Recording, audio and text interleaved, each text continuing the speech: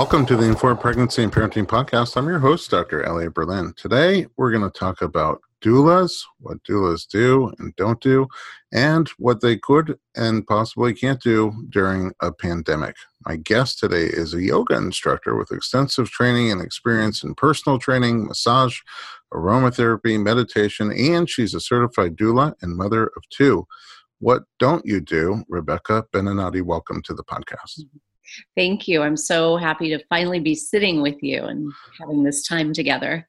Me too. And you have a rich background of things that you do. I want to talk about some of that before we get into the doula work. How did you get started in all this?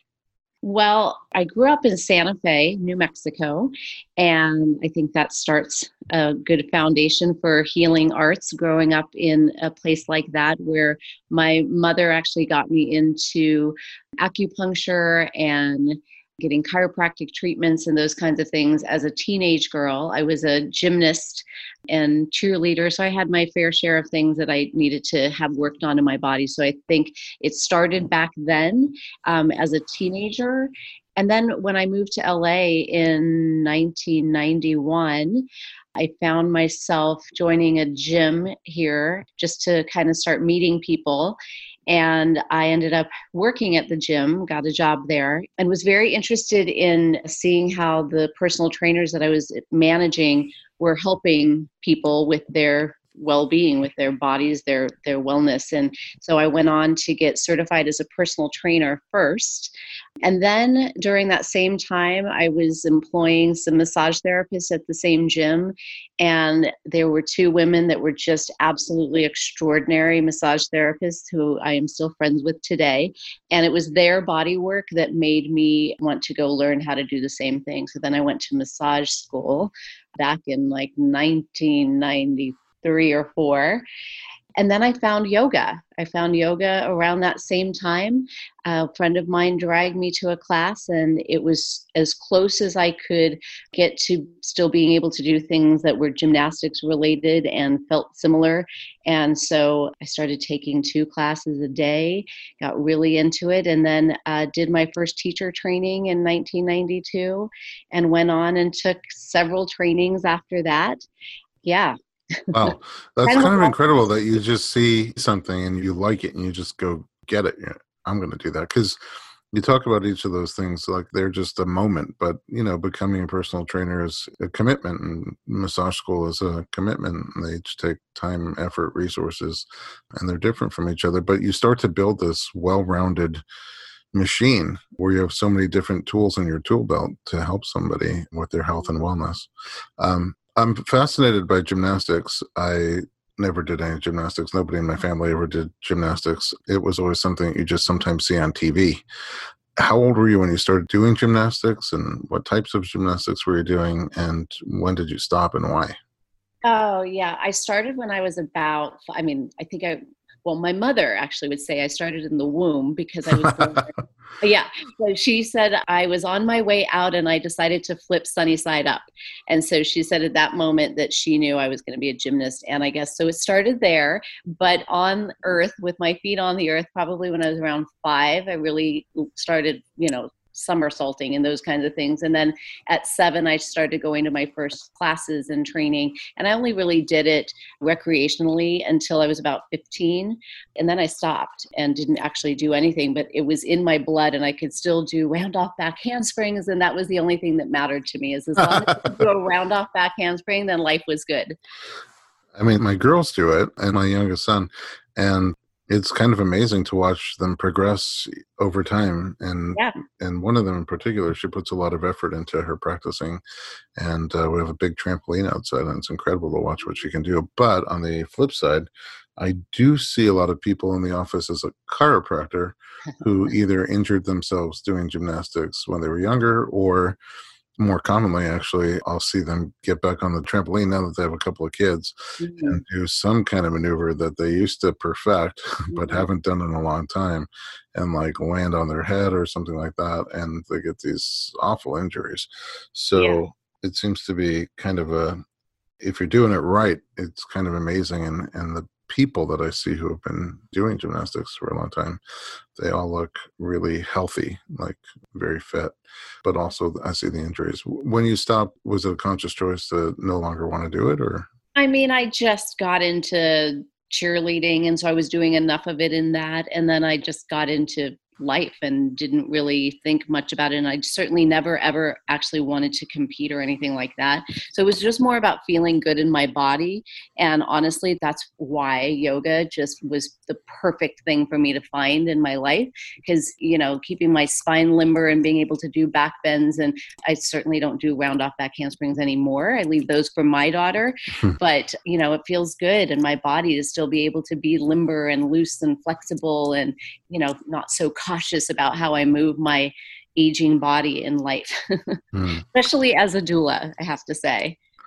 It's kind of amazing now that you say that. When I attend births, I'll sometimes see doulas and even midwives. I was just at a birth recently with a patient, and right before she gives birth, like maybe for the last 15 minutes, wherever she is, she drops down onto the floor. Mm.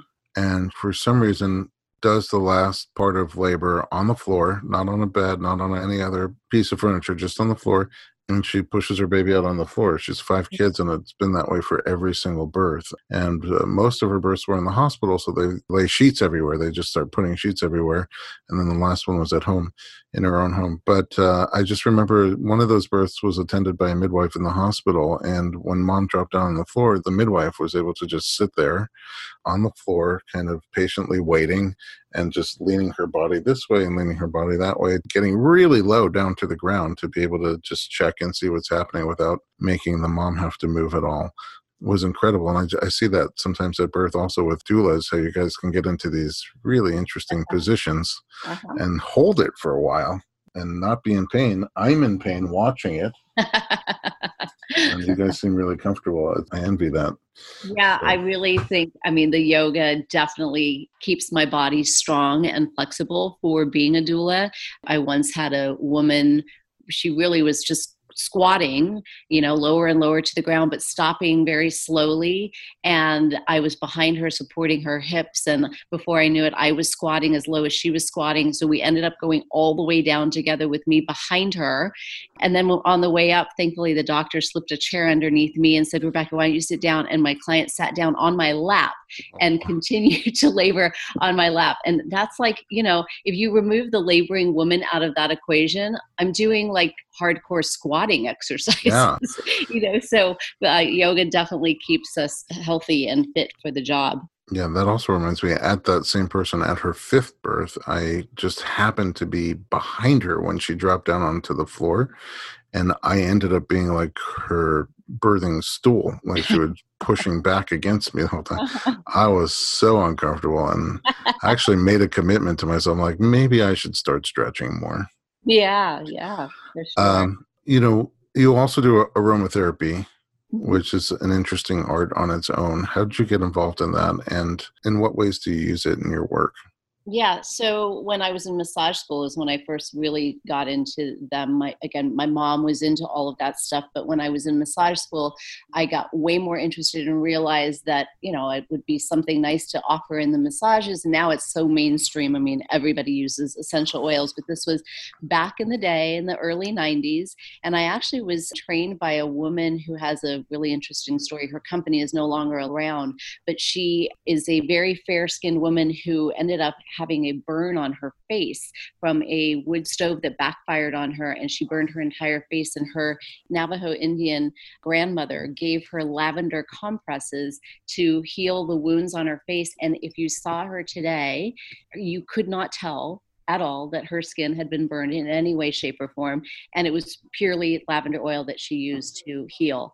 And hearing her story, seeing the pictures, and working with her line of oils, I just got very interested in the healing properties of them. So I use them now for my own life, for my household, for various things. And as a doula, I limit it to pretty much just 3 or 4 oils, unless my clients have something specific that they love that works well with them and is safe. But I use them to help with nausea.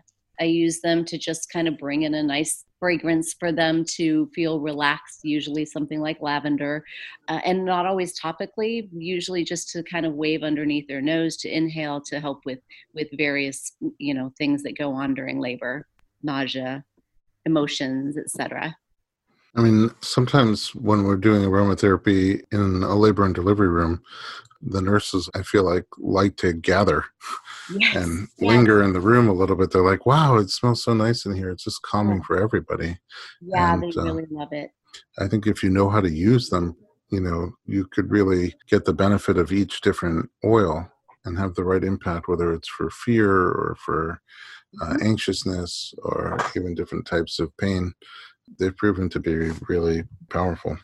Yeah, and I love that some of the local hospitals actually carry some oils there for you to use. So that's really awesome. It's a big And change. yeah, it's a big change. And also, from my education, I had the resources that I had, but recently an anesthesiologist turned me on to using just lemon oil for nausea. And so now I added that to my repertoire of oils. That's good to know, even in the first trimester.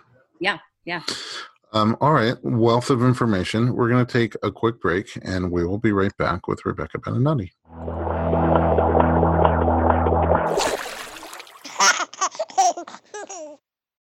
Hey everyone, it's Dr. Berlin, and I want to talk to you about something that is close to my heart. Literally, omega-3. It's a crucial nutrient that's sadly overlooked. With 95% of women deficient, Needed, the supplement brand I trust, created their brand new omega-3 soft gels. Designed by perinatal experts, they support you and your baby's well-being from fertility to pregnancy and beyond. Unlike other brands, Needed's omega-3 is sustainable, pesticide-free, and third-party tested for purity. Plus, my favorite, it has a milder taste and smell, perfect for sensitive mamas. Don't wait. Visit thisisneeded.com and use code BERLIN to get 20% off your initial order. Experience the needed difference, consciously crafted for your health and the planet.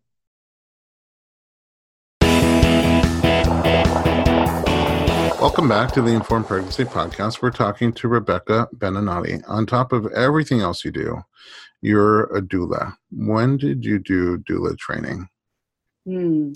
My first training was in 2008 with Judy Chapman, actually, she used to run the programming at Cedars-Sinai. And I did a weekend-long training with Judy and Jenna Denning. And I was sort of guided to do the training as a yoga teacher. I was teaching prenatal yoga at the time, and one of my students asked me after class if I would be interested and willing to assist her at her birth. And I honestly had never thought of it. It never crossed my mind. In my own 2 births, I did not have a doula. Both my babies came early. I had no doula. I had no baby shower. I had no nothing. And hadn't thought about it really.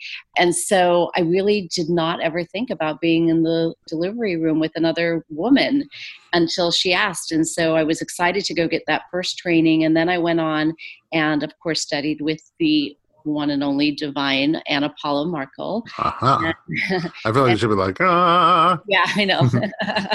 And so I did Anna Paula's training twice and audited probably another 2 times just to be around her. And now I'm so grateful. She actually has me come and do the doula teacher trainings with her, and I teach the comfort measures. So it's pretty exciting to have a full circle like that. I mean, that's amazing since you have so many comfort measures that you're seasoned in. Yeah. It's just great for the doulas. That's my wife and I did our doula training with Anna Paula. Yeah. And, it definitely was a game changer. I had been going to births before that to do some body work. And I ended up at a few births where I felt like I should know more. Mm-hmm. I know as much as I need to about doing body work, but just situations that would come up where, a person would look at me and say, say something useful. Like, I'm not that guy. I rub stuff and crack things. And so I thought it would be great to do the training and have more to offer at a birth and be better poised to be in there. And then my wife said, great, I'll do it with you. And it was really amazing to do it together. That's cool. And, I really went into my first birth after the training feeling much more confident in a different way. Yes. I'm in the kind of unique situation where sometimes I'm doing body work and there's a doula there. And Yes. so and we did a birth also like that We did. Yes. together. And I have this incredible ability to watch amazing doulas like you and other very well seasoned doulas just do their magic and just pick up little tips and bits of magic from them and be able to bring them into the next birth that I go to. So I Well, feel, I learned some magic from you at the birth you're referring to, watching you do your body work in such a totally committed, your endurance and your consistency was just amazing to watch. And so I actually learned so much magic from you. oh, thank you. It's mutual. I think any endurance I had came from coffee, but body work is definitely my thing. When you teach comfort measures, what kind of things would somebody expect a doula to do comfort measure wise? Well, I mean, there's the typical, there's the, any kind of massage that the laboring woman wants until she doesn't want it anymore, right? Mm-hmm. And so any type of massage really, but the comfort measures themselves, like based on Penny Simkin and different techniques that even Anna Paula and other birth workers have come up with over the years, hip squeezes and leg shakes and shimming the hips like what we call a washing machine, doing light feathery touch, various things. But because my background is in massage therapy, a little bit different than the way I witnessed you anyway, I'm very, very physical. I really believe that the laboring woman, as she wants to move, should be inspired to continue moving like that. I'm, doing whatever is necessary to help them just keep moving their pelvis around, swaying, slow dancing, cat cow in different forms, on hands and knees, or leaning over a piece of furniture or a shower or whatever it is. So very, very active comfort measures for me until, of course, like I said, the laboring woman doesn't want that anymore. And then it's hands off. And then the support turns to just, positive affirmations and encouragement and verbal support and a lot of eye contact. I mean, it's interesting that you say that. It could be seconds where in 1 second she's wanting and enjoying some medium to deep tissue body work, literally in the middle of labor, and 2 seconds later maybe a surge comes through or hormone shift and it's like, oh my god, take your hands off of me. And then, but it could cycle around. Sometimes we'll take a 20-minute break and then she'll be in the mood for either more body work or different body work or body work on a different area. Yes. And so again, it's great that you personally have so many tools in your tool belt. I think that a lot of doulas who aren't massage therapists, they do more of a comforting touch than an actual massage. And it's really nice. You're kind of like you and me bottled into one. So yeah. Doula Plus. What other kind of things, when someone's thinking about hiring a doula, like what kind of things would they expect during the pregnancy to get ready for birth? And you already talked about some of the things during labor, but like at what point do you normally meet up with them in labor? And are there things that you do after the baby's out, or is that like when your contract is over? Well, so when people work with me, I provide support as soon as they sign my contract. I'm available. So that means constant texting throughout the pregnancy, anything that comes up. And I encourage them. I actually have it in my contract in as boldface and large print that communication is really important to me, that I don't want to not hear from my clients. And, one of the things that I struggle with to make very clear for my clients is that they can't bother me. There's not a too early or a too late to call me or text me or reach out to me. And that's my work. That's my job. So it's support through text messages. It's support through phone calls. Right now it's support through FaceTime check-ins or whatever is necessary. But it's ongoing support and just encouragement that they're doing the right thing, just little check-ins. And, I ask them to send me pictures of their growing belly if we haven't seen each other in a little while. But I think one of the things that makes it unique to my work is that I teach prenatal yoga. And so a lot of times I get to see my clients weekly, a couple times a week if they commit to taking my class. So I'm not just seeing them maybe 2 times per my package. I'm seeing them twice a week throughout their entire pregnancy, and I get to watch their bellies grow. I get to see how their bodies are adjusting to the changes, how they're adjusting to the extra weight on their joints, how their bodies are holding up, how their sacrums are holding up, different things. So I think that's one of the perks in my particular line of work. The way my approach is that I get to see them. I get to actually help prepare their bodies for birth. Oh, that sounds great. I needed that as a dad. Watching my belly grow. And then what about afterwards? Afterwards, my contract ends, well, at the birth, I usually stay around 2 hours after the birth to make sure that they've gotten a good latch. And of course, I stay longer if there's any issues at all. But within those first 2 hours, I help kind of just tidy up the room, organize their things for them so they can just enjoy being with the baby, help them pack up and transition to postpartum room. And then the final visit in my package is a postpartum visit within the first month, where I go back and check on the family, see how they're adjusting, check in, make sure there's no signs of any postpartum depression or blues or anything that I can help with. And also the really important part of that last visit is to relive the birth story, because as you know, the labor is long usually, and it's exciting, and then they meet their baby, and life is completely different and all about the baby. And I really think that so many women are figuring out breastfeeding, and in the middle of the night, they might have these little flashes of their birth and trying to remember and be sort of in awe and in shock and in fascination of what they just did to give birth. And it's like they're piecing it together while they're also tired and hormonal and bleeding and trying to figure out who baby is and what the needs are. And so the most important part of that follow-up visit, besides the depression screening and that, is to help the mom put the whole story back together in her head so she can remember the chronological order of things and where things went a different way and how she met each of those challenges in the birth and things that we did, and highlight how strong she was, and also just, anything that's unique and personal to each birth, just really highlighting those things for the couple, including letting the partner know that, they were a strong, steady support, and different things that they might have done during the labor to really be a solid force of consistent energy for their woman. Wow. What's popping into my head is a VCR. I always had a VCR growing up, and then the DVR came out, and we didn't have one, but people said they were so head over heels in love with the DVR. It was such a game changer. It was like a totally different league. And I see a lot of your clients, and that's how they talk about you.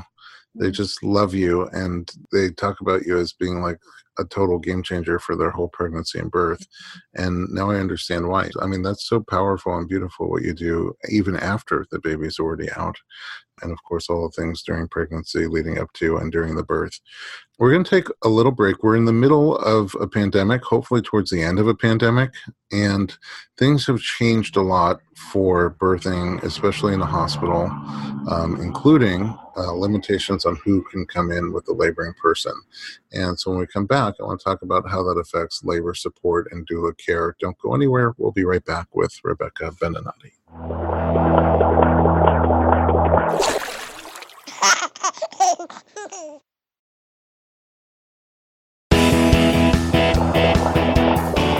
Welcome back to the Informed Pregnancy Podcast. We're talking to Rebecca Beninati. Okay, so, in the past few months, we don't usually say exactly when we record these, but we're in June of 2020. Starting, I guess, February, we entered the United States phase of the coronavirus pandemic. And things changed a lot for pregnancy, for labor and delivery. And a lot of it, we had to close our office for a while. People couldn't come in for care.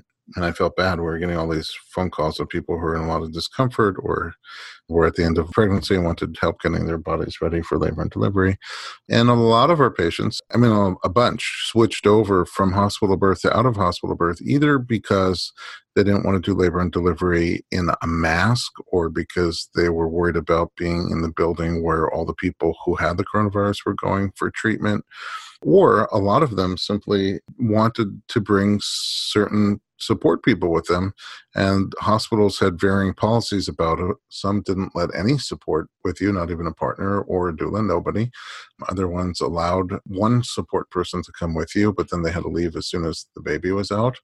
And, as things are unfolding, the policies, I think, are fluid. They're changing. But one thing's clear, most of the hospitals here don't allow more than one support person. So you sort of have to pick sometimes between a partner, a family member, or a doula. And a lot of the doulas are not able to attend birth right now in the hospital. In our first two segments, especially the middle segment, you talked about a lot of things that you do that are so physical with your client. Are there ways for people to still have doula support in labor when you can't be with them at the hospital? Yes, absolutely. Yes. I really I'm so grateful that I'm a teacher of yoga to start with as my initial background, because I'm used to instructing people in what to do. And so I think that's been a huge positive in this pandemic virtual doula support time, because I've been able to educate, teach, guide the partners to do exactly what the comfort measures are, and giving them physical landmarks on the body to where to place their hands and how to stand and position their own bodies to be able to do those comfort measures safely in their own body for as long as they're going to be doing them. Because when I'm there physically, we'll go back and forth and swap. I'll do it and the partner will do it or whatever. But knowing that they were going to be the only one doing it, and knowing how physical it is to be a doula support, I was able to, or I have so far, and I will continue until this ends, educate and really teach the form of being a doula support physically for laboring women. So it is possible. And in teaching the partners how to do those comfort measures, I'm also asking the women for feedback, like, does that feel good? And, is that right? And we practice this ahead of time. That way, of course, obviously in labor, we're not asking any questions and we're not saying like, is that right? Does that feel good? Do you want that? We're not asking anything like that. So I've got to do extra preparing with them to make sure they know exactly where they're supposed to touch, why they're supposed to touch, when to touch, when not to touch, and then also be able to just go, you know what? Wow, I learned all these comfort measures and my wife doesn't want anything. So, Right. so then what to do? So in one of the births that I've attended during the pandemic virtually, the sort of tricky thing was how to have them on the screen and also not say anything to interrupt her vibe, and be able to get his attention to come near so I could give him something to do. So that was a little tricky on the first one, but I figured it out. And so what we did was, on the computer was FaceTime on her phone, and that way he could have his phone so I could text him little tips and things to do. So that way she didn't hear any conversation, and Oh, she that's so smart. vibe. Yeah, it took a minute, because I was like, oh gosh, how am I going to get his attention? And I don't want her to hear me, and I don't want to whisper, and I don't want to, it was very kind of challenging in those first couple hours, and that birth lasted 3.5 days. So by the end of Wow. it, we had a system down pat. Wow. Is that prep work something that you have to do in person? Or I know the virtual part is when they're in labor and you're remoting in, but can you also do the preparation work Yeah. remotely? Oh yeah, that's what I've been doing. And honestly, so maybe 2 years ago, I had somebody here in LA who hired me to give them comfort measures, privates, like a, birth prep class, one-on-one for the couple. And they were going to go to New York to have their baby. And they were going to get there, and they were going to find a doula once they got there. And they got to New York, and for whatever reason, they couldn't find a doula that really was the right fit for them. So they asked me 2 years ago to FaceTime into their birth. And so I was able to get a sort of head start on this whole virtual doula thing a couple years ago.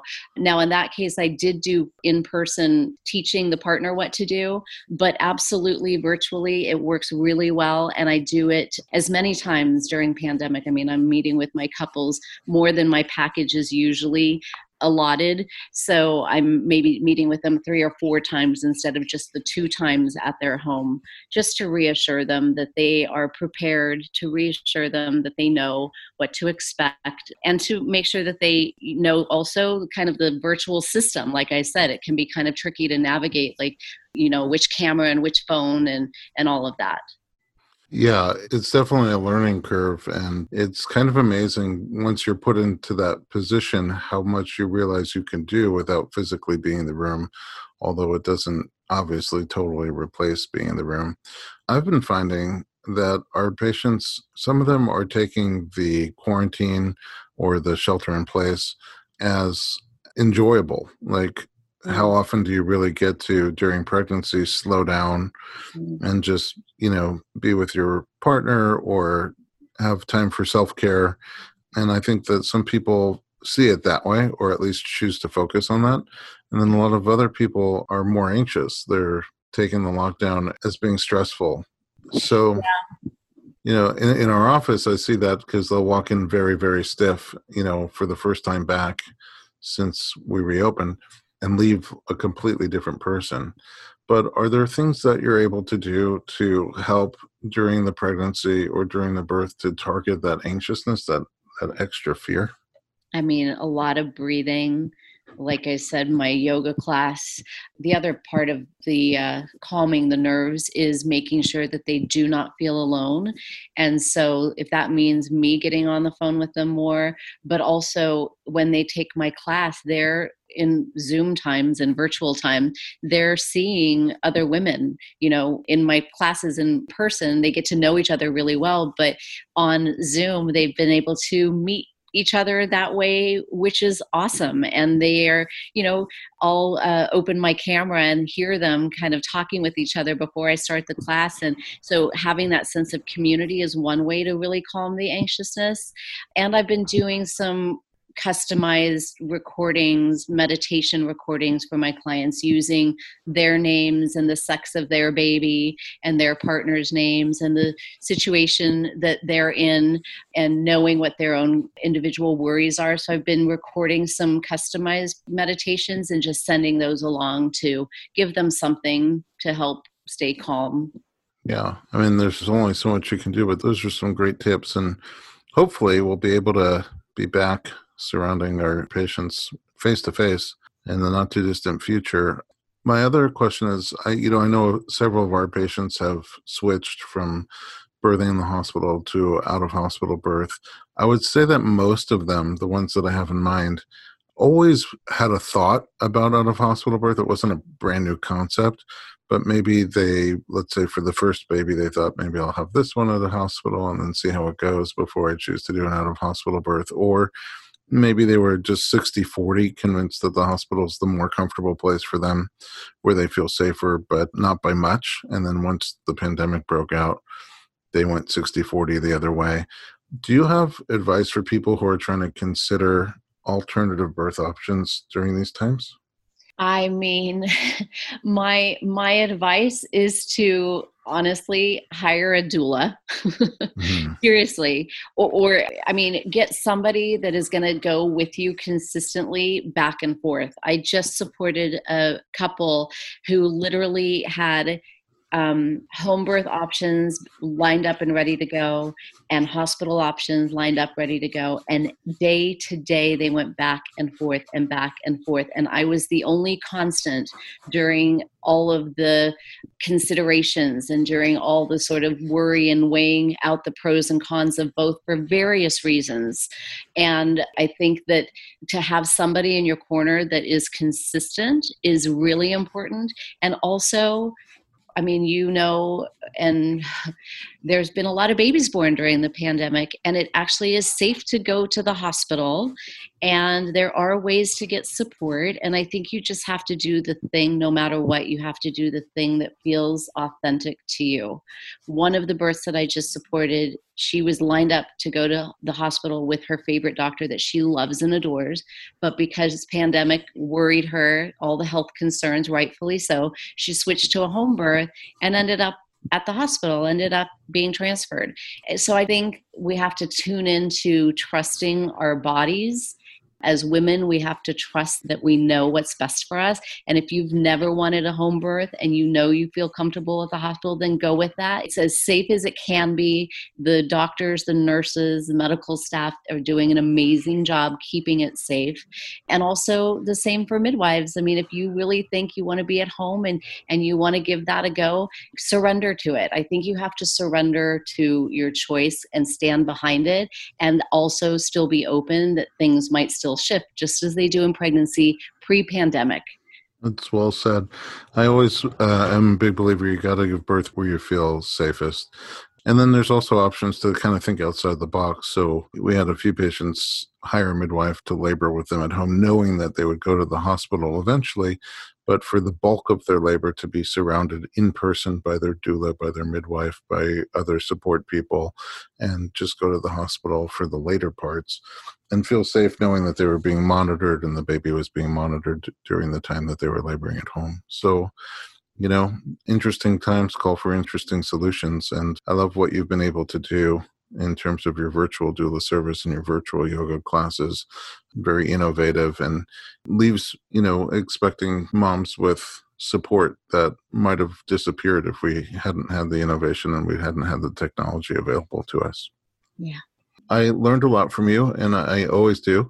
And I appreciate you for coming on and sharing your magic with our listeners. Where can we find you online? Well, you can find me at wellbornlifestyles.com. That's my website. And I'm on Instagram as Rebecca Beninati, and also Wellborn Lifestyles. And just to give you a quick little understanding of the name Wellborn, Beninati, Bene means good or well, and Nate means born. And so I just sort of did a play on my ex-husband's last name that I'm keeping because of my children. And it was sort of a way to create a business name for myself, but it also beautifully supports my whole business, being well-born and being born to live well. That's beautiful. I had no idea. I thought Wellborn Lifestyles by itself was a great name, and the meaning behind it, I did not know. Thanks for joining us at home. Thanks for listening to the Informed Pregnancy Podcast. If you like our program, please share us with your friends. Leave us some feedback in your podcast app. And for more pregnancy and parenting related media, visit us online at informedpregnancy.com.